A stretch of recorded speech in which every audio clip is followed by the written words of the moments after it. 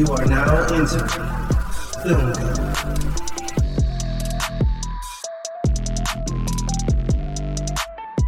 I see, Nate. You're fond of me lobster.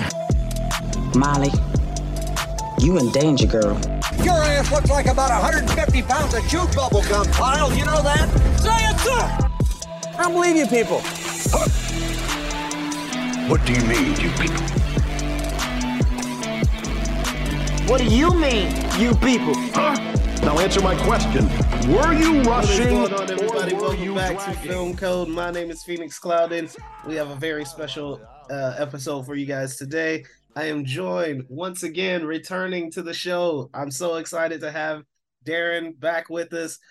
Darrin, my man, welcome back. This is your third time, I think, on Film Code. Third time. So we had the Fablemans, and now we have this. So yeah, Nice. Man, Not I was just bad. thinking. Yeah, I was just thinking like last week. I'm like, man, I wish I could have another conversation with Phoenix. And then you messaged me on Twitter. I'm like, oh, There you go. Put it in the air. There you go. Yeah. I don't know if I've been wanting to tell you this, but Binge Movies, obviously we're friends with Jason. They had a Christmas party that I made sure, like he announced it and everything, and I made sure to show up for it. And so it was great being welcomed into the Binge Movies family. But the thing that Jason said that I thought was really funny was he goes, I just want everybody to know that at this season of Binge Movies, the greatest love story has been between Phoenix and Darrin. I was like, yeah, that makes sense. Oh, that's awesome. So as always, it's just great talking with you. It's just you're one of the I get nervous talking with people, but you're not one of them. Oh, that's cool. Yeah, that's perfect. All right. Jump on. So we are talking the 2016 Best Picture winner, Green Book, starring Viggo Mortensen and Mahershala Ali. This is a movie that has been talked about as one of, you could argue, I think at least in most people's top 3 worst Best Picture wins. I am not in that camp. This is one of my favorite Best Picture winners. So it'll be interesting to talk about this movie more in depth. Yeah. So just real quick background for me particularly. This was the 2016, 2017. What year was this? I think it was 2016. Was it? Okay. So it was 2016 when it came out, but it was the 2017 Oscars. I'm guessing that's how it went. Oh, okay. no, 2018. Sorry, we're getting that. Oh, it was 2018. Getting that wrong. Yeah. Okay. All right. Perfect. So 2018. So this was 2 years after I'd started paying more attention to the Oscars. And so 2016 had Moonlight, 2017 had The Shape of Water, and then this one was Green Book. And this was the same year with Roma, with A Star is Born, Black Panther, Black Klansman. Pretty solid lineup. My personal choice that year would have been A Star is Born. That was my favorite movie of the year. But a lot of people had Roma, which completely understandable. It was a fantastic movie. But in the back of my mind, after I saw this movie, I was like, this feels like the kind of movie that I think they're going to go for. And I was alone in that assessment. And then, of course, they won. So I was like, I felt a little bit of like, redemption, because I was like, I had predicted Moonlight, having not seen any of the Best Picture winners. And then I predicted Green Book after having seen all the Best Picture movies. And I was like, I'm really good at this. So, yeah, I like that. But I saw Green Book. I really, really liked this movie. And I didn't realize that it had so much negativity surrounding it at the time. It was only after the Oscars and everything where a lot of people brought up the issues with the movie. And I actually hadn't watched it since that year, since 2018. So getting a chance to dive back into it with all the, issues around it and what people say about it, I was like, let's see if I see what they see. Let's see if, it's had any effect on my appreciation for the film. And yeah, it hasn't. I still love this movie. But Darrin, this was your first time watching Green Book. You didn't have any of that going in. So what were your initial thoughts on it? Well, we were talking before we started recording. Again, it's the I don't get to see as many new movies as much as I'd like to, and especially Right. with, I guess I'm kind of disillusioned because all the franchise stuff. So you have to really I'm so glad that you invited me on the third time to not talk about a franchise movies, because I get so tired of Yeah. nitpicking those things. But I avoid kind of watching new movies just because I kind of feel like, I've seen everything. Like everything's just a copy of a copy. And when Green Book, it got some accolades, and the acting, Mahershala Ali is, he won for Moonlight, so it's great that he won for this. It's like, wow, what a Yeah. good actor! Like, he's impressing people.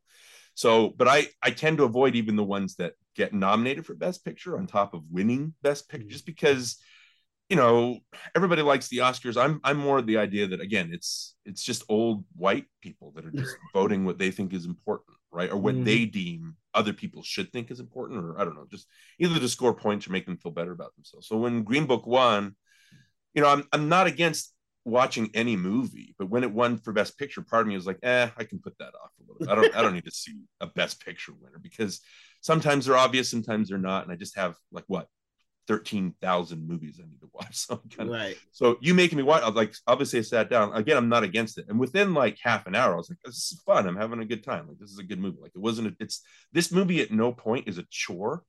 I don't think there's anything. It's an entertainment. And yeah, if you dig deep, again, I'm not the guy to go deep into race relations, and I can't explain all that stuff.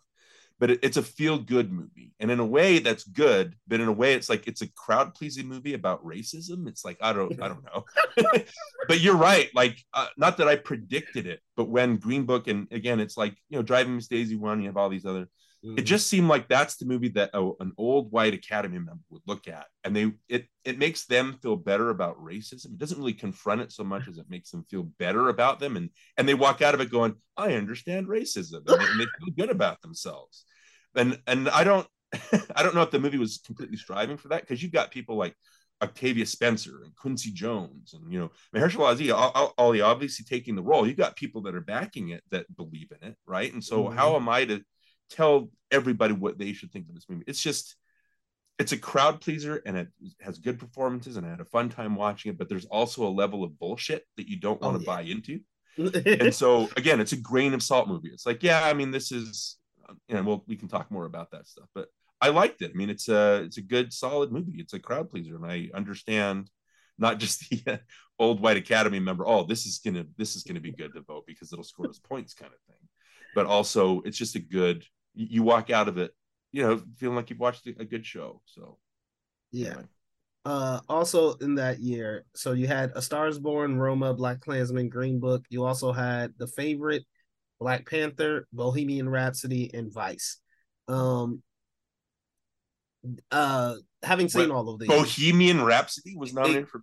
Exactly. So Okay. having seen all of these, Vice and Bohemian Rhapsody were the two that was like, these shouldn't be here.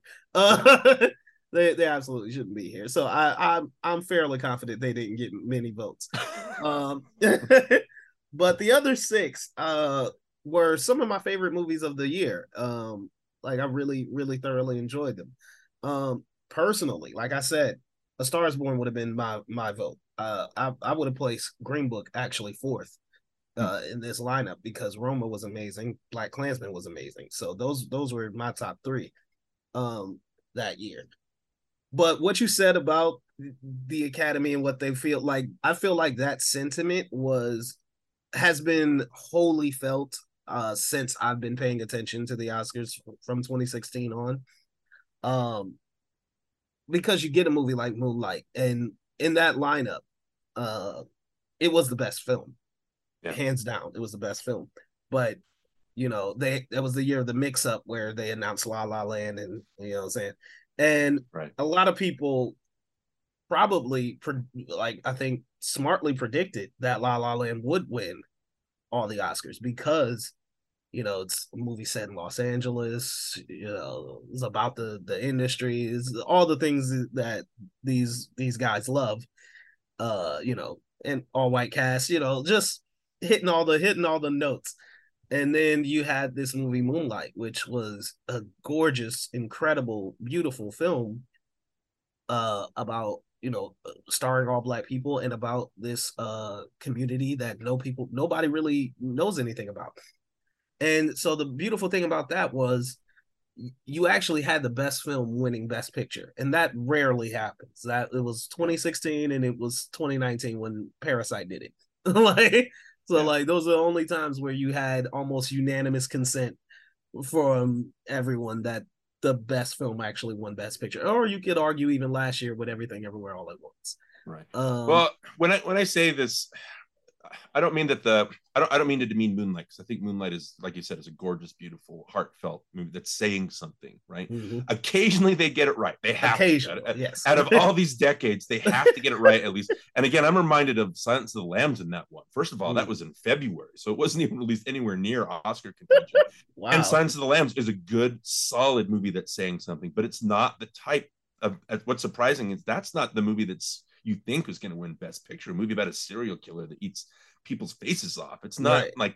But it's a quality movie, and so that's surprised. I don't want to demean the Oscars by saying they never get it right. I don't mean to demean Moonlight, because like I said, it's great. Parasite is a fantastic movie.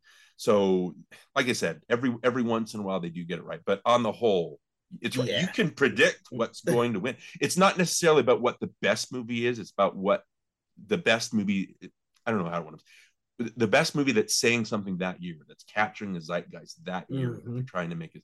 That's really what the Oscars are. But it's good when a Moonlight or Silence of the Lambs kind of breaks through. Yeah, and to me, this was one of those years where I really liked the movie that won. But yeah, you could argue biases crept into this one, and your description of a feel-good movie about racism. That's very apt. But even as I was watching it again, the thing that stood out to me the most in this second viewing was really the acting. Mahershala Ali, obviously he won for his role in this. He's so good, and like having seen him in Moonlight, which he also won for, it's a totally different character. You know what I'm saying? And that's unique that he's pretty much the same guy playing these two very different characters. Juan, who's a drug dealer, and Dr. Don Shirley, who's, this venerated, celebrated musician. And he plays Don Shirley, who's very elitist. You know what I'm saying? He's a very elitist guy. But he's also a very lonely guy, and he's trapped in that loneliness. And I think he plays both sides of that incredibly well. Like, to me, it was a no-brainer. He was easily the best performance of that year. But yeah, to me, that's what came across a lot more was the acting in the movie, where I was really blown away by both Mahershala Ali and Viggo Mortensen in this. And I was like, Viggo had a much harder road in lead actor, but I felt that they were both really deserving, and they really carried this movie. And yeah, the comparisons to Driving Miss Daisy obviously are there, because it's very kind of similar to that. It is a very much like make white people feel good about racism type of story. Yeah. Because the idea is that we can be friends, right? Obviously, Black and white people can be friends. We can get along. And it's always great to have a story like that in a time when there was so much overt racial tension. Yeah. So I get the idea. And like me personally, as someone who's very much like, I can't even believe racism was a thing. So, like, to me, like, seeing a movie about that time period and about these two guys who formed a great friendship, to me, that is heartfelt. You know what I'm saying? That does pull at your heartstrings. That is something that you want to celebrate, is the fact that at this moment in time when it was so polarizing, we had this friendship and we had genuine connection. And I feel like, yeah, maybe you do want to talk about the harsh realities of that time period, and you do want to find the more hard hitting stories about that time, and dive more deeply into the polarizing nature of it. But sometimes you find a really great story where it's a beautiful love, like, not really, I won't say love story, but like it's a beautiful friendship. Yeah. And that should be celebrated too. So to me, like, the acting coming across stronger on the second viewing, and the feeling of finding joy in this period of time of polarization, I think is exactly the kind of story that you want to celebrate and venerate. So I kind of understand. And to me, like, that's why I was like, oh, I think this is gonna win, because it's that kind of story. And I completely understand it. And like I said, in the second viewing, that really came across. Yeah, I mean, if you're like Black Klansman and Black Panther, I think hit a little bit harder as far as themes, Oh, and yeah. they make you work for it. They make you work for your entertainment. So basically, this movie, what I equate it to is it's like a romantic comedy. There's nothing like Right. groundbreaking, and you can predict scenes. You can predict where Dr. Shirley, oh, this is the part where he's going to drive, right? Mm-hmm. Like you can predict all those things and check off boxes. But the thing that's universal about this movie is that friendship. It doesn't matter what color they are. You could, that sounds bad, but you can apply it to anything like romantic comedy or a buddy comedy kind of where right.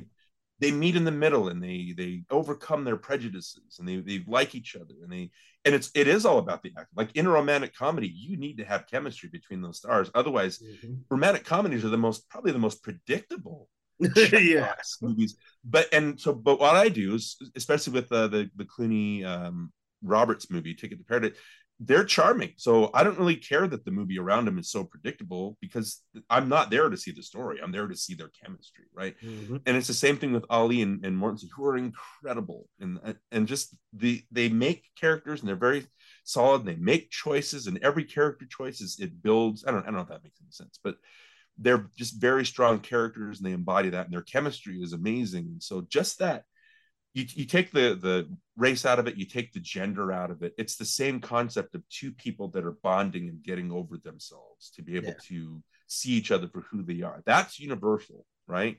Yeah. And yeah, it plays against the 60s. If I had a list, I was like making things like Do the Right Thing, or Get Out, or Hate Right. You Give, or Fruitvale Station, or for crying out loud, 12 Years a Slave. Racism is so ugly that you don't want to, Academy voters wouldn't want to vote for an ugly movie. I don't think they want to celebrate something. And even though those other movies that I mentioned, like Do the Right Thing, came out the same year that my favorite movie, Field of Dreams, came out. But I think Do the Right Thing is a more important movie than Field of Dreams, if that makes sense, because of what it's saying. And it says it in a way that's never like cloying, but it's always hard hitting. Green Book is the complete opposite of that. It's designed to make you feel good. And yeah, it has all the racism stuff. And I wrote down, and I was like, by the time like the cops pulled them over and put them in jail, I was like groaning. I was like, come on, man. Like, why is all this going on? Why does this exist? Why is this, just because you look different. I don't want to expound on, that's not my place, but it's like, I like you, I just don't get it. I was like, what? Why are you pulling? There's no reason to pull them over. Like, they weren't doing anything. And it's the same thing all through the movie. And it really hits you that way. And so it just, the friendship plays against the backdrop of that stuff. And right. I don't know. I was just thinking like all the backlash for it. I'm like, it's well-meaning. The movie means well. It's not going out of its way to be offensive. I just think that if you're going to throw a fit about a movie getting race wrong, there are not better, but worse movies to pick on that are more offensive. I don't know. I just think this is a good crowd pleaser. You want a crowd pleaser, and that's what this is. And you're 100% right about the predictability. Oh my God. Not only does it check the boxes of like your standard romantic comedy, it checks the boxes of your standard buddy road trip movie. Yep. You know what I'm saying? Standard movie about race. Like, it checks all of those boxes. I think more egregiously, what a lot of people were mad at is it checks every Oscar bait box as well. like purely, it has every Oscar bait box check. So like, I think what angered people so is that it was such a standard movie, and it was about such a hard hitting topic, and it was taken so lightly, and especially because it was looked at from an opposite perspective. Uh, and I'm like, to me, those are all the things that I like about the movie. I'm like, I like that we do look at racism from the opposite perspective. And yeah, it is going to be lighter because they don't really, you know what I'm saying, even in that time period, they didn't understand the psychological damage that period was causing an entire group of people. Many of them still don't, you know what I'm saying? And but the idea is you have to look at this period from everybody's perspective, even the ones that you don't agree with, even the ones that don't share the same viewpoint on it that you might. So to me, while I would say that it's not the strongest movie talking about racism, absolutely not. I do think looking at it from that perspective was a vital element to continuing that story on to continuing that discussion on race and racism in our past. So for me, this works. This completely works. And because that chemistry between Mahershala Ali and Viggo Mortensen is so strong, and they have so many great scenes together, that carries past all of the standardized checkboxing that the movie does. Yeah. Yeah, it's I don't think that the movie is trying to be hard hitting. It's not trying to do the right thing. It's not. It's there as a backdrop for this story about people that are getting over themselves and meeting in the middle, right? And so, as a checkbox movie, you could be different. Like maybe people didn't like the chemistry between Ollie and I don't know. I thought their chemistry was just fantastic. I bought them as friends, and I bought the kind of burgeoning, platonic love for each other they have, right, and the respect that they have. I love the letter writing, another checkbox thing. And right. As soon as he starts writing the letter, I was like, oh, he's going to start getting better at writing, and you can tell that he does. But that's charming. I love the part when they're finally living. They're not living. They're staying in the same room together at the motel, right? And he's writing the letter, and Doctor he goes, well, let me look at your letter, and Tony's like, no, I got it, I'm getting it. So. And so he starts, and I was watching it with my wife, and he's, you remind me of a house. And my wife groaned, and she's like, oh no. But then he's like, but then he keeps reading, and it's like, you got tall structures where everybody inside is happy. And my wife goes, oh, that's better. Yeah, exactly. Again, that's a charming scene. And you can just tell that Dr. Shirley is just charmed by him. And like, that'll work. Like, I don't have to teach. Like, you got it as much as you can get it. Like we're getting to each other. So it's full of those crowd pleasing moments, and that's you want to watch this. This is the kind of movie you want to watch with an audience and kind of enjoy. This is not the kind of hard hitting. I don't know. Does that make sense? What I'm saying? Oh yeah, absolutely, entirely. And you hit it right out of the park. I mean, this was written. I mean, I don't know if it was written by him as well, but it was directed. Yeah, it was written. It was written and directed by Peter Farrelly, who is, I think he's he does the Dumb and Dumber. Yeah, he did Dumb and Dumber. So this is a guy who mostly does comedy. He did There's Something About Mary. Like, that guy taking on this story. There's something, like, when I was watching, I was like, I don't think the guy that directed There's Something About Mary should be nominated for an Oscar. Like, why is he directing a Best Picture nominee? That doesn't make any sense. Right. And I mean, like, but at the same time, this is why I respect it, right? Because when I was growing up, you remember when you were growing up and they asked you, like, what do you want to be when you get older, right? And I'm pretty sure nobody said podcaster, but I don't even think that was a thing, Phoenix. Right. You know what I'm saying? But what did we say? We said astronaut, we said movie star, we said rock artist, you know what I'm saying? We said all of those crazy things. And to me, I was like, you know what? Why can't I be all of them? Why can't I be a rock star who's a movie star who does Goes to professional space. wrestling on the Yeah. side? You know what I'm saying? Like, Yeah. like all of that. So to me, seeing a guy who went from some of the most raunchy comedies ever, I'm thinking about There's Something About Mary, and there's a great scene with the hair. You know, Yep. if you know it, you know it. All right, and I'm thinking about that guy transitioning from that to this warm, heartfelt story about friendship during a racial time. And I'm like, yeah, man, do both. You know what I'm saying? Do both. And you know, and you could argue you're a success at both. So why not? You know what I'm saying? And I can't wait for There's Something About Mary too. You know, you know what I'm saying? Well, there's something to be said. Like it's funny that the guy that directed a movie with that scene in it that we're talking about again is in the running for best pictures, that kind of thing. But there's nothing against like being better and growing and becoming a better filmmaker. I just know that reading like the behind the scenes stuff, like the part where Tony folds the entire pizza in half, like that was based on the actual thing, right? Like Tony Lip really did that in real life, but Farrelly was like unsure of it. But then they practiced it on set, and it got such a laugh. And that behind the scenes story is like, so you still have your comedy, like your comedy chops. You still want to go for that laugh. And like I said, it's an easy movie on the eyes and the ears and the heart. There's nothing really challenging about Green Book, and so that's fine. But you're talking about doing both. I mean, look at Steven Spielberg, right? I mean, he directed like blockbusters, Duel and Jaws and E.T., movies that aren't Best Picture when you're looking at it. But then he does Schindler's List, and you're like, whoa, like I knew you were good, but like I didn't know you were. And since then, he's done some really solid, not just blockbuster stuff. So there's a difference between Farrelly and Spielberg, but you know what I'm saying? It's like there's always a trajectory. You can always do better, and teach an old dog new tricks, or a new dog old tricks, that kind of thing. It's like you can grow. There's nothing against it. It's just it's funny hearing that this guy directed a movie. And I mean, too, like I do want to address some of the criticisms, because I do think some of them are valid. They're probably all valid. Yeah, absolutely.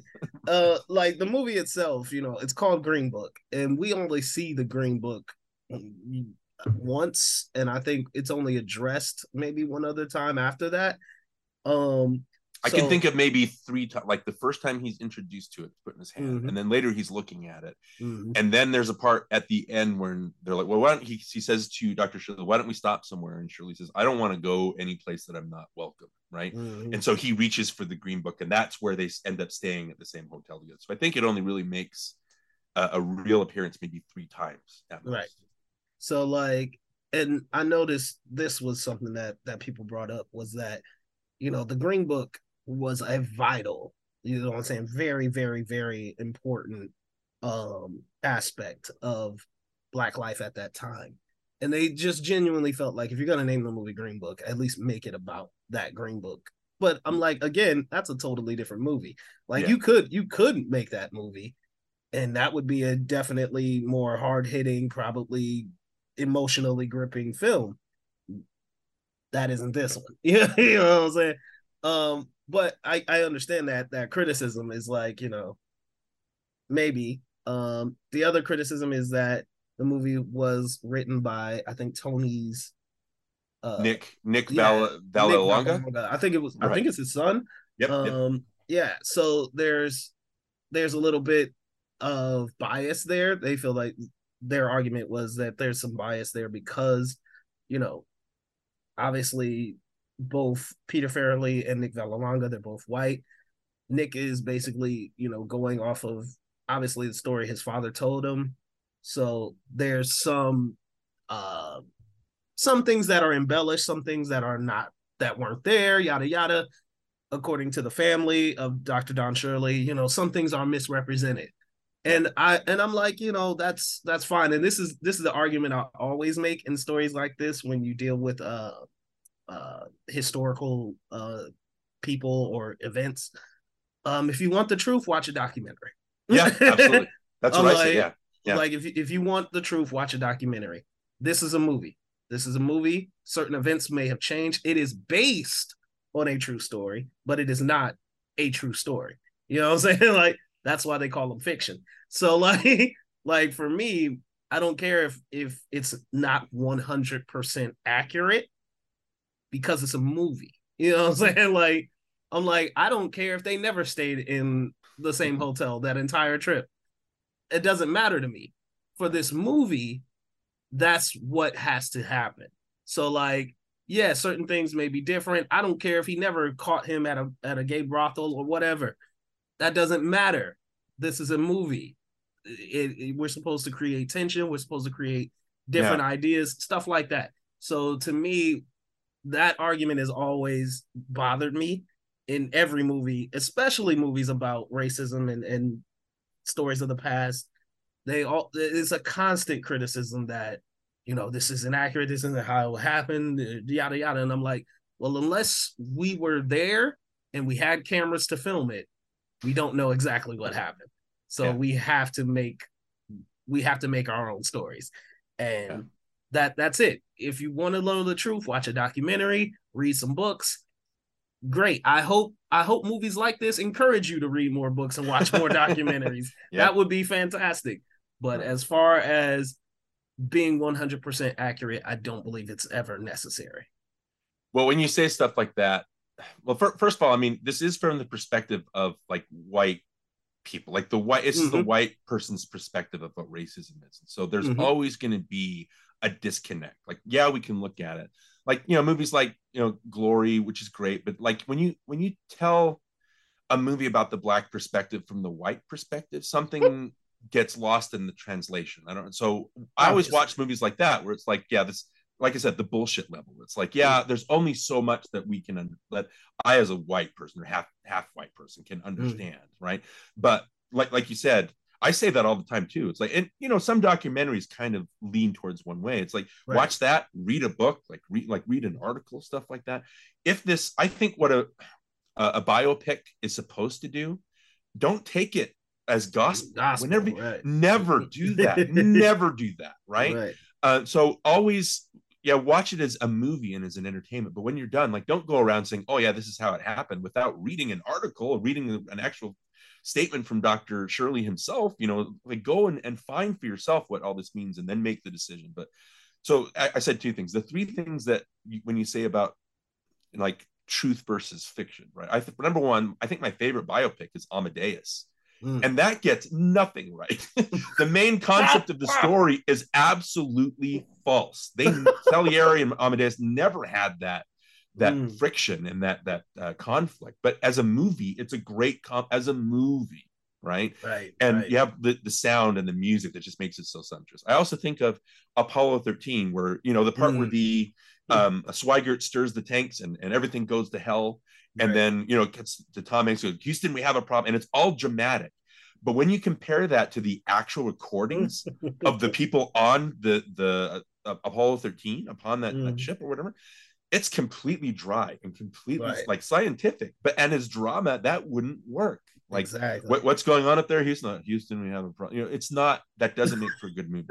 And then I hate doing this, but defending Bohemian Rhapsody even a little bit. I know people like just railed against how fake and how, they never had the conflict where they broke up and all this stuff. It's like, number one, Bohemian Rhapsody that's maybe the ultimate box ticker movie as far as biopics go. So to me, it's not, I just like it. I like it because of the Queen music. I love listening to the Queen music. But as a biopic, it's got to be one of the worst as far as the factual stuff. But I'm like, well, you have to do that for drama. Like, why? If they never have any conflict, like, you don't have a movie. It's like, that's what you watch a documentary for. It's to get involved in the situation. But it's the innate drama of the actual situation instead of just trying to fictionalize stuff. So I absolutely the factual stuff, like I said, they're well-meaning and they did do all the research. It's funny hearing Farrelly say that he didn't know that some of Shirley's family was still alive. It's like, so you didn't like do the complete due research. Diligence. So I don't know about that, but as a movie, like I've said, and we'll probably say again, it works as the romantic comedy kind of box ticker. So well-meaning as it is, I have to take all that. please, anybody listening to this, if you're watching a biopic, don't take it as gospel, because that's not what you're signing up for. 100%. And yeah, like if Don Shirley's family is like upset, like I get that. You know what I'm saying? You do want to try and at least involve them and make sure that you have at least close to factual information. You may even be like, hey, we're going to change this up here and there just so, because it works better as a movie, but you got to let them in on that. You know what I'm saying? So in terms of like directors doing their due diligence, probably not. He probably needed more seasoning on that. So that 100%, I get it. Fair criticism, no question. But it doesn't change the movie for me. Like, for me, I'm still like, the story that is told here, the way that it's done, is so really, really, really good. And we haven't talked about the technical aspects of this movie. Speaking of, Peter Farrelly as a director, I mean, the cinematography in here is insane.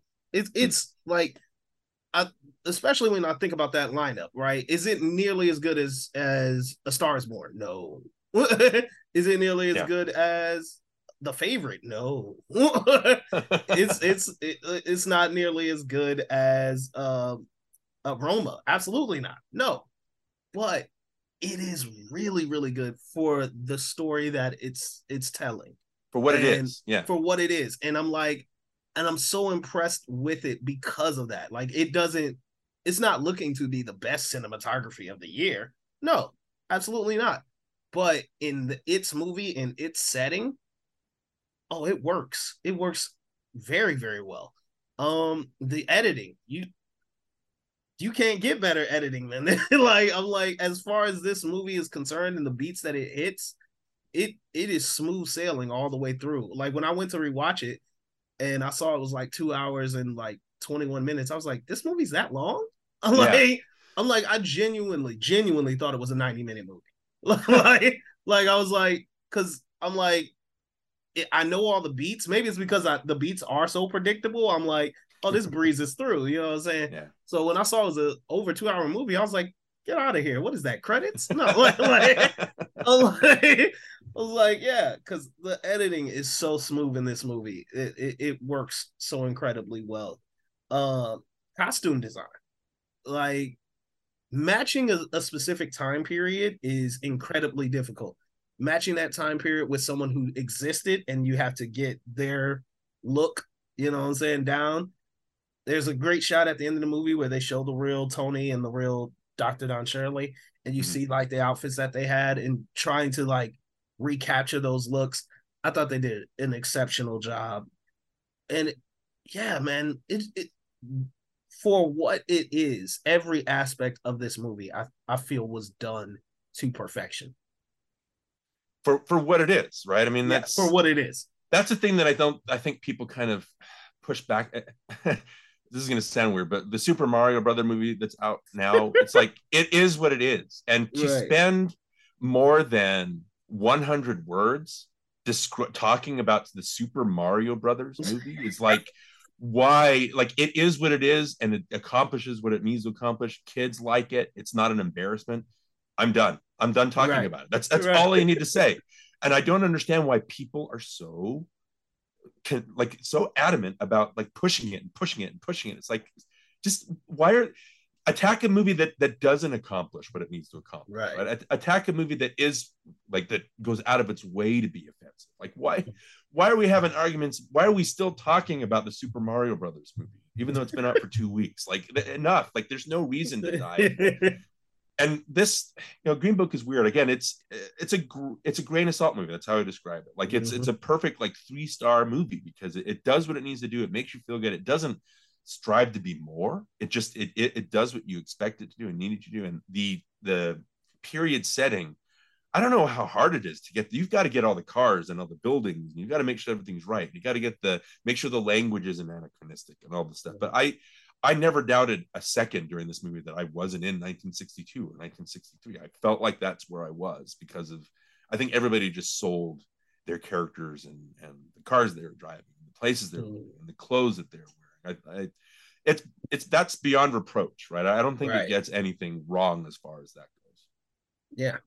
And I mean, and like we said, when you're doing what you set out to do, right? And you accomplish that, that's really all you can ask for. like, you know what I'm saying?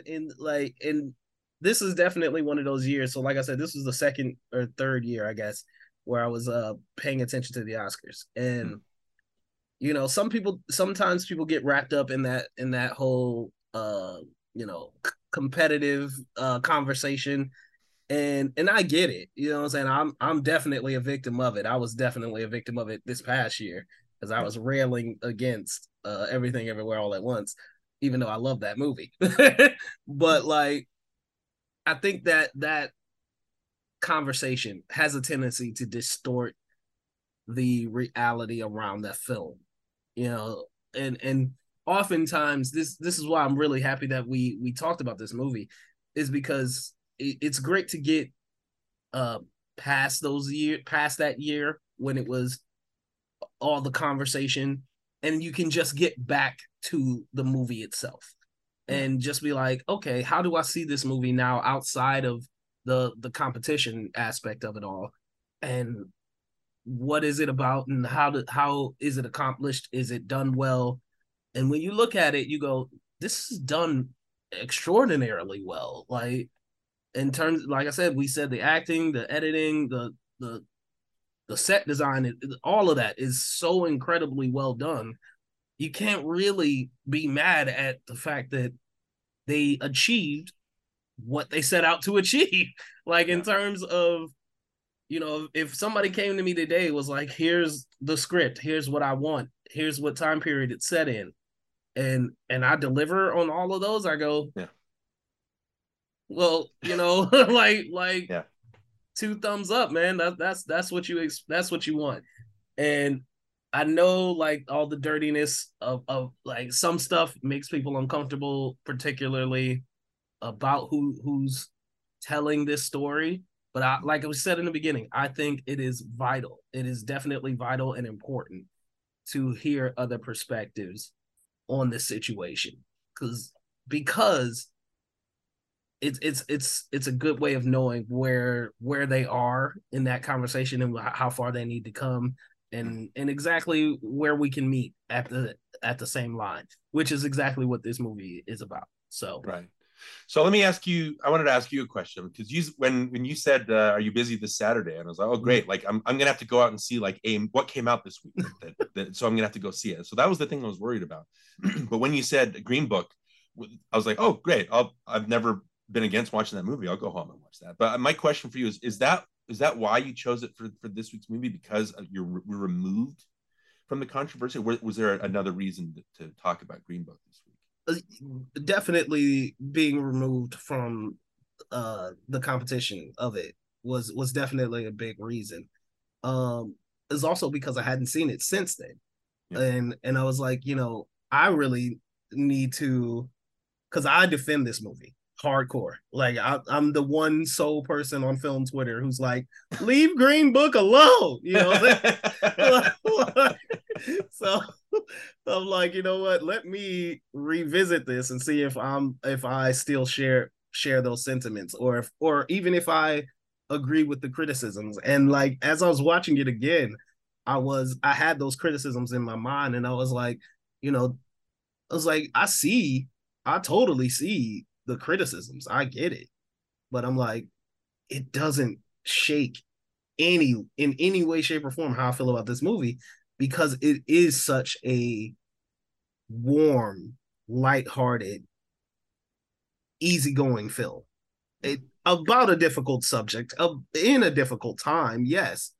But the fact that they went that route is such a rare voice in those types of stories, you know. And I don't really get the issue, because, like, yeah, we had Black Panther, we had Black Klansman that year, which are definitely more hard hitting in terms of the themes. But it's not like the Oscars haven't gone for hard hitting theme movies about racism. 12 Years a Slave won Best Picture. You know what I'm saying? Like 3-4 years ago. I mean, 3-4 years before then. You know what I'm saying? So there's and Moonlight won two years prior. You know what I'm saying? So it's like it's not like they're 100% against telling hardcore stories from this perspective. But in this year, you had this rare, like incredibly rare story of telling racism from this other side, from this other perspective. While it may not have been a worldly perspective, and it may not have been one that you particularly agree with, I do think that it was a vital storytelling moment, and we should have more movies like it, because I think that would be tremendously effective. Okay, yeah, that's great. So I've got a confession to make. Like I mentioned 12 Years a Slave before, and I'm so like Oscar averse that I'm surprised. Like that won Best Picture. I didn't even know. Yeah. But looking at 12, that's another one that they got right. Like I wouldn't like looking at 12 Years a Slave. I'd be like, oh, that's not gonna win. People aren't gonna like that. Like it's what I mean. But it's like I said, it's a great movie. It's saying something. Oh yeah. It's so hard to watch. It's like a horror movie. And so again, it's surprising that won. But good on you, Oscars. Way to go, Academy members. I'm glad you're able to.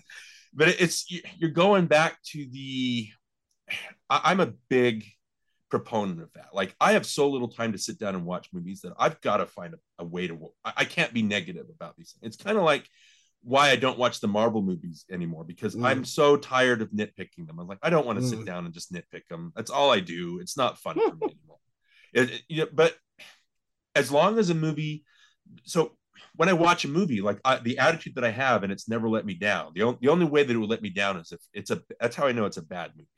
Like if you sit down and you watch, this is a comedy. At the end, did it make me laugh? Yeah, right. It did its job. I didn't waste my time. Is this a horror movie? Yeah. Did it scare me? Yeah. Okay. It did its job. Like, is it a drama? Did it involve me? Did it get me emotional?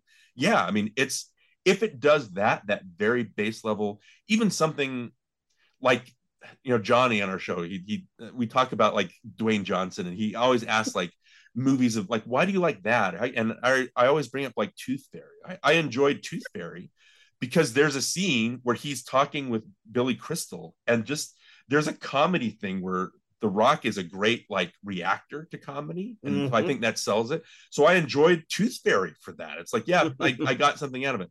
As long as a movie accomplishes what that base level thing, and if it does more, then great. If it does less, then that's when I'm like, this is terrible. Like this did not. So that's how I approach movies. I can't go into these things knowing that I'm going to hate them. And I did that with this one, and I hated myself for it because all I knew of it was Twitter, what Twitter said, right? That's all I knew. And it's funny when you think, what does everybody think about it? And the people that are the most angry are white people. It's weird that it's like when people complain about like Chinese stuff and how Chinese stuff is offensive and stuff like that. I'm like, but it's a white person complaining about. I'm like, I'm half Chinese. It doesn't offend me. Why are you taking? Right. You're a white person. Like you don't face that kind of stuff. Like, why are you taking the stand? It's just funny to me that people that aren't as involved are the ones that have the louder voices, trying to like overtake the conversation. So watching this movie, I went in thinking, oh, this movie is gonna be terrible. And then like halfway through, I was laughing at all the right moments. Like I said, it was charming, and it won me over. My wife, who wasn't watching it, but was in the room, like every time she would sit down and would play on her phone or whatever, she would laugh at the appropriate. So even if you're not watching, the dialogue gets the appropriate stuff across. This movie is, it's got the racism as a backdrop, it seems like. And again, I don't mean to sound insensitive when I say something like this, but it's got it as a backdrop. But the heart of the movie, again, is about these people that are from two different worlds that meet in the middle and that change over the course of their journey. And so they're a little more like each other. They can see each other better. That's the point of the movie, right? And that is what it accomplishes. But again, I don't know if it's because I just thought the chemistry between Mortensen and Ali was so good that it sold it for me. Somebody else could look at it and think, oh, I didn't like them at all. And maybe the movie doesn't work for them because of that. But at the end of it, I just felt like, this is a journey about people that see each other. And that's a universal theme. And I don't know. That's something that seems to be overlooked when people talk about this movie. I don't. This movie isn't trying to be 12 Years a Slave, guys. Right. And I know not every movie has to. The heart of the movie is that friendship, and I think it succeeds on that level. Absolutely. And I would be remiss if I did not bring up Chris Bowers, who was the composer for this movie and played Mahershala Ali's hands. Yeah. Anytime he touched the piano. Fantastic job. Chris Bowers is becoming one of my favorite composers, slowly and surely. The movie Chevalier, which I don't know if it's come out yet, I got a chance to see it at the film festival down here, and amazing composition on that movie. Yeah. Dude's really good. So he was fantastic here. That one I think he might be even a smidge better. So yeah. Shout out Chris Bowers. Just incredible talent. Hope you get some more recognition and some more work in the future. But yeah. I also liked the first note I had that I wrote down was Linda Cardellini is in this. I didn't Linda know Linda Cardellini. And yes. Like I've had a crush on her for I don't know how long. So beautiful. It weirds me out in the Scooby-Doo movies. Like in the cartoon, Daphne was the attractive one, right? Right. And it's weird in Scooby-Doo that I'm like, oh, Velma's kind of doing it. It's so strange. So she's not just a pretty face. I think she gets the attitude right. The way that she plays, I can't remember what is her Dolores, right? Dolores, yes. She plays the Linda Cardellini role. I mean, she's the person that can see through the bullshit. She knows her husband. She knows that he's full, but she lets him be who he is, right? I love that she's what I loved about her character. She's touched by the letters. They're getting to her, but I loved at the end when they welcome. And again, that's the thing. It's like, of course he's going to come in for Christmas dinner. Like they have to do that, right? And when she hugs him and she says, "Thank you for helping with the letters," I was like, what a smartly written character. I love characters like that. And so she, I like that she played that role, the typical role, and I like that she's in a Best Picture winner. And so, a shout out to her as well. I think she was just a great kind of support. Absolutely, and fantastic. And I hope she's in more stuff because she's amazing, and she actually is in the Marvel Cinematic Universe. Yeah, she is, and she elevates it when she says she brings great stuff. Yeah, she says the Hawkeye, "I totally support your avenging." I'm like, that's great. That's a great line for her. But also, you're right about the Chris Bowers. Just bring it back to that. This movie has a musical identity, and I love the sounds of it. Like, and just listening to the artistry of the music, and not just when Dr. Shirley plays, but when they go into the club at the end, that he just doesn't really lower himself, but he becomes part of the vibe. Like he can do that. And so just the music was just great. I agree with you on that wholeheartedly. And the comedy works, man. Like I'm thinking of certain lines now where, when Dolores is reading a letter to her friends and one of her friends goes, "I want a letter to her husband." And he's like, it's like, yeah, whenever you make a meal, you can great stuff. And like at the end when Tony fires a gun in the air because he knows that somebody's after Don Shirley. And Don's like, "I knew you had a gun." like great stuff. It's great stuff. And like when it does go hard hitting, like there's a particular moment when Dr. Don Shirley, when the car breaks down or something, and he realizes that he's not too far from a cotton picking field. You know what I'm saying? And he sees that, and it's like he has to reconcile with the fact that his life is very different from these people's lives, and that he can't connect to them because of that, but he feels guilt also because of it. And that to me is a great moment. That is, I don't know if it's written in the script, but the way that it's written without words, you know what I'm saying? It's one of those show me, don't tell me kind of moments that I think is done extraordinarily well. So while it's not, the most hard hitting about this time period, it still has moments where you're like, I see the heaviness that this plays on one person.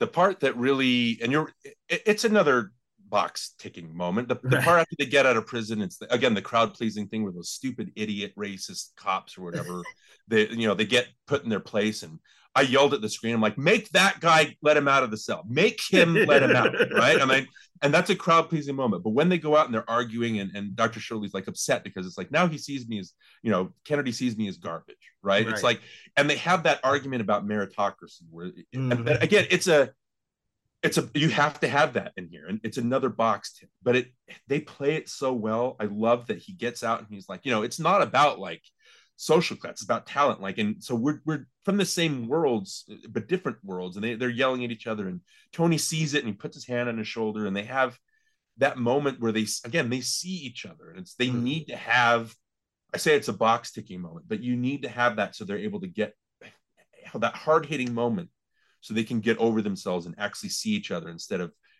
pussyfooting around the topic. You know what I mean? You have to have that in there. And I think because Ali's acting is so good and Mortensen's reaction is so good, that movie, that moment in the movie sells what it's trying to say. And but I'm glad that it was in here, even though it was something that I did predict would happen. You know what I mean?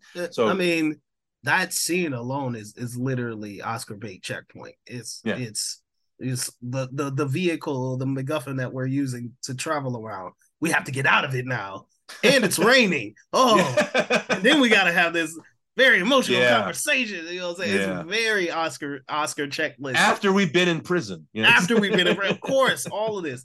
And then we get to the heart, the meat of our differences right then and there. Like, obviously, it's all like, standard checkbox stuff, but it works. It works because you have two of the most talented actors in the world performing that stuff. So especially when I watched it again, I was like, oh, here comes that guaranteed Oscar scene right here.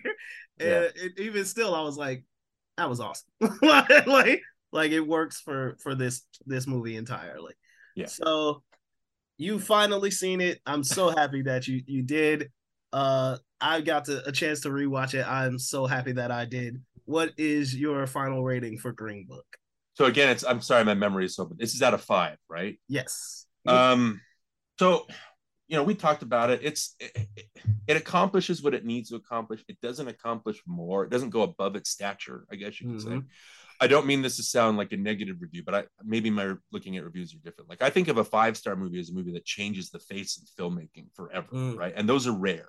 A 4-star movie is a movie that's, it's great. And maybe I haven't solidified my feelings on it, but it's great, and it goes like above and beyond, even though it doesn't break any rules. I would have to put this at like a 3.5 out of 5 because, again, it does what it needs to do. It sets out what it needs to do. It's a good quality movie, and again, it's going to sound weird. It's a comfort movie, right? It's a movie that I would put on just to enjoy, but about racism, right? You know what I mean? It's like, why is this a comfort movie about racism? And so that's a little bit weird. So again, I can see through the bullshit of what it's trying to do and the obviousness, but it does the obvious stuff so well, and the acting is so good that it can't go lower than 3, but I can't put it higher than I can't put it quite as a 4 because it doesn't go above and beyond. But for me, it's just a 3-star, 3.5 is like a good solid. Nothing is really wrong with it per se. Right. Kind of movie. It's just a good accomplishes what it sets out to do movie. So I agree with all of that entirely. I think what nudges it up just a little bit for me is the technical aspects, because so much of them are done so well. Like yes, we have a gifted director stepping out of his normal field and executing that is awesome. You got two of the most talented actors in the world, in your movie, killing it. You have a solid script. I'm not even mad at your script. I think your script is beautiful and touching. But it's the fact that your sound is so good. It's the fact that your score is so good. It's the fact that your set design and your costume design is so good. Your editing is so good. Your cinematography is so good. Like, there are moments from this film where I'm thinking not just about the acting and the dialogue, but I'm thinking about how it was shot and how it was cut together. And I'm like, to me, when you get me on not just your in front of the camera stuff, but also on your behind the camera stuff, you've done an excellent job. I agree with you that a 5-star movie is one of those movies that like literally changes the game, and those are incredibly rare. To me, this is a solid 4-star movie. Because like you said, I could totally revisit it, and it's a weird comfort movie. But I know a lot of people who have weird comfort movies, so this one gives me comfort. Well, Spotlight that won the Oscar in 2015. That's about that's about should not be a comfort movie, but I just think that movie is so well done that I would consider that a comfort movie. And it's just, I appreciate the writing and everything. So we're not that far off. It's like a 0.5-star difference between our ratings. It's just the thing that I want to say is like, there are worse movies to pick on. This reminds me of like all the controversy that Song of the South gets. And when me and my wife finally sat down and watched it, I'm like, this movie, first of all, it's not good. And second of all, it's like, why are we picking this movie to take the stance of what's wrong with like Hollywood and all that stuff? It's like, there are so many different things that we can pick on instead of this. Like it's innocuous. It's well-meaning. Yeah, it kind of maybe doesn't hit all the points that it needs to hit, but it's, I don't know, man. Like, don't pick on a crowd pleaser. There are other fights that we can fight. It's too easy to pick on something like this. I don't know. And I mean, I genuinely love this movie. Like, I genuinely love it. It's something I could sit with and rewatch. You know what I'm saying? And I don't mind the hard hitting stuff. You know what I'm saying? There's totally a time and a place for it. Yeah. You know what I'm saying? I've rewatched Moonlight multiple times. I absolutely adore that movie. I've rewatched 12 Years a Slave at least twice. You know what I'm saying? Yeah, that's a hard movie to sit through, but it's awesome. Yeah. Django Unchained is also a great movie, but I think that one has the revenge porn in it, which is awesome. So that makes sitting through that great. But like, yeah, there's a time and a place for those kind of stories, and then there's a time and a place for this one. And I think this works so well. And to me, like I said, it's the technical aspects that put it over the edge, because while you could argue like, hey, maybe you didn't like the chemistry, maybe you didn't think the script was that strong, but you still have these incredibly gorgeous shots, smooth editing, you got an incredible soundtrack. It's other things to appreciate, even if you don't appreciate the other stuff. So to me, I think when you have that, you have a fascinating film that you can enjoy. One of the things that I say a lot of the time is, you know, if I'm at a movie party, right? If I'm at a movie party where everybody's like, bring a movie to watch, I would bring this. I would totally bring Green Book. You know, for not just because it's an excellent, well done movie, but because it's a conversation starter. Even if the conversation is negative, it's a conversation starter. And I think that's something that you want to share with people. Like, you watch this, Simi, with your wife. Like, I would have loved to watch this in a crowd. I didn't even get to see this in the theater when it first came out, but that would have been an incredible experience to see this with other people, to get that see how it works. See how it works, you know, and get that response. And I think, I truly think, you know, especially when you're voting on these, they have Academy screenings where they go, you know, together. And I think that's what put this movie over the edge, is seeing it with other people and getting that feeling and that experience and getting that conversation. That's it. Definitely probably is what pushed this movie into the Best Picture winner. So I love it. So there you have it. Well, thanks for making me watch it. Yeah, no problem. We gonna get you caught up, man. We're gonna get you caught up. You're gonna be like, these Best Picture movies, man. They're not half bad. As long as we start from like 1970 on, then that stuff before I can't tell you. So we're gonna move on now to what's good.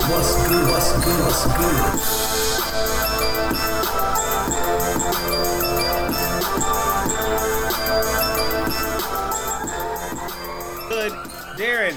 What have you seen? What would you recommend? What do you got? Well, we just recorded an episode for NostalgiaCast on Crimson Tide, and we had a conversation with James Coddington, who's the Tony Scott guy. Anyway, it got me on a Tony Scott kind of kick. I don't give Tony Scott enough credit because he's just an over-the-top, like, stylist kind of thing. Crimson Tide, we talked about how the style actually, I think that's his best because the style works for the story being told. But we started talking about our favorite Tony Scott movies, and I wanted to talk about The Last Boy Scout. But I just think, like, as far as I'd rather watch a Shane Black movie that he directed because he gets himself better than anybody else. But still, I didn't get a chance to talk about The Last Boy Scout. So I went and I call it one of my guiltiest of all pleasure movies. So I went back and watched The Last Boy Scout again. I do that a lot. Instead of watching new movies, I watch movies that I've seen dozens of times. Right. But again, Last Boy Scout is a great buddy comedy. We're talking about, like, just Green Book buddy comedy stuff, but it's got a lot of great lines. There's obviously Damon Wayans, Bruce Willis. Bruce Willis is another thing since he's been in the news recently for his dementia. And it just reminded me, number one, Tony Scott can make a good crowd pleaser, a good quality movie that you go to see with an audience. And also Bruce Willis was a movie star. Like, he's a bona fide movie star, like a Cary Grant or a John Wayne, where you went to go see him because it's Bruce Willis. And so, yeah, again, I could name off all that. My favorite part of Last Boy Scout is when they are there's Wayans and Willis are together, and Willis looks over at Wayans, is like, leather pants. Wayans goes, yes. It's like, you wear those? Yes. What does something like that go for? Wayans goes, $650. $650? He goes, yes. You wear them? Yes. They're pants? Yes. They don't come with, like, a TV in them or something.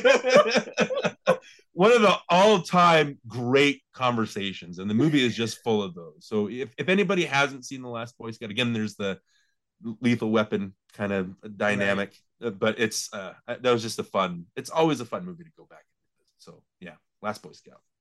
Awesome. And Tony Scott. Go watch other Tony Scott movies. Tony Scott, man. Rest in peace. Incredible filmmaker. Yeah. Does not get nearly the credit that he deserves. But it is a really, like you said, very stylish director. And I think because he makes movies that only accomplish what they set out to accomplish. Yep. Yeah. Very much so. So for me, I finally got around to catching a documentary that I've wanted to see forever.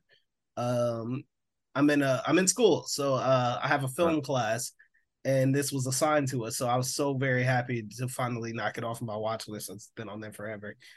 So I got around to seeing Paris is Burning, which is a documentary set in the 1980s, follows members of the gay, Black, Latino, transgender community, and just dives into their life and the life of ballroom culture.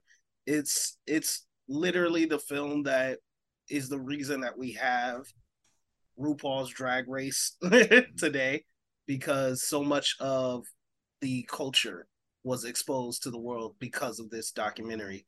Madonna, who did the song Vogue, she did it because of this movie.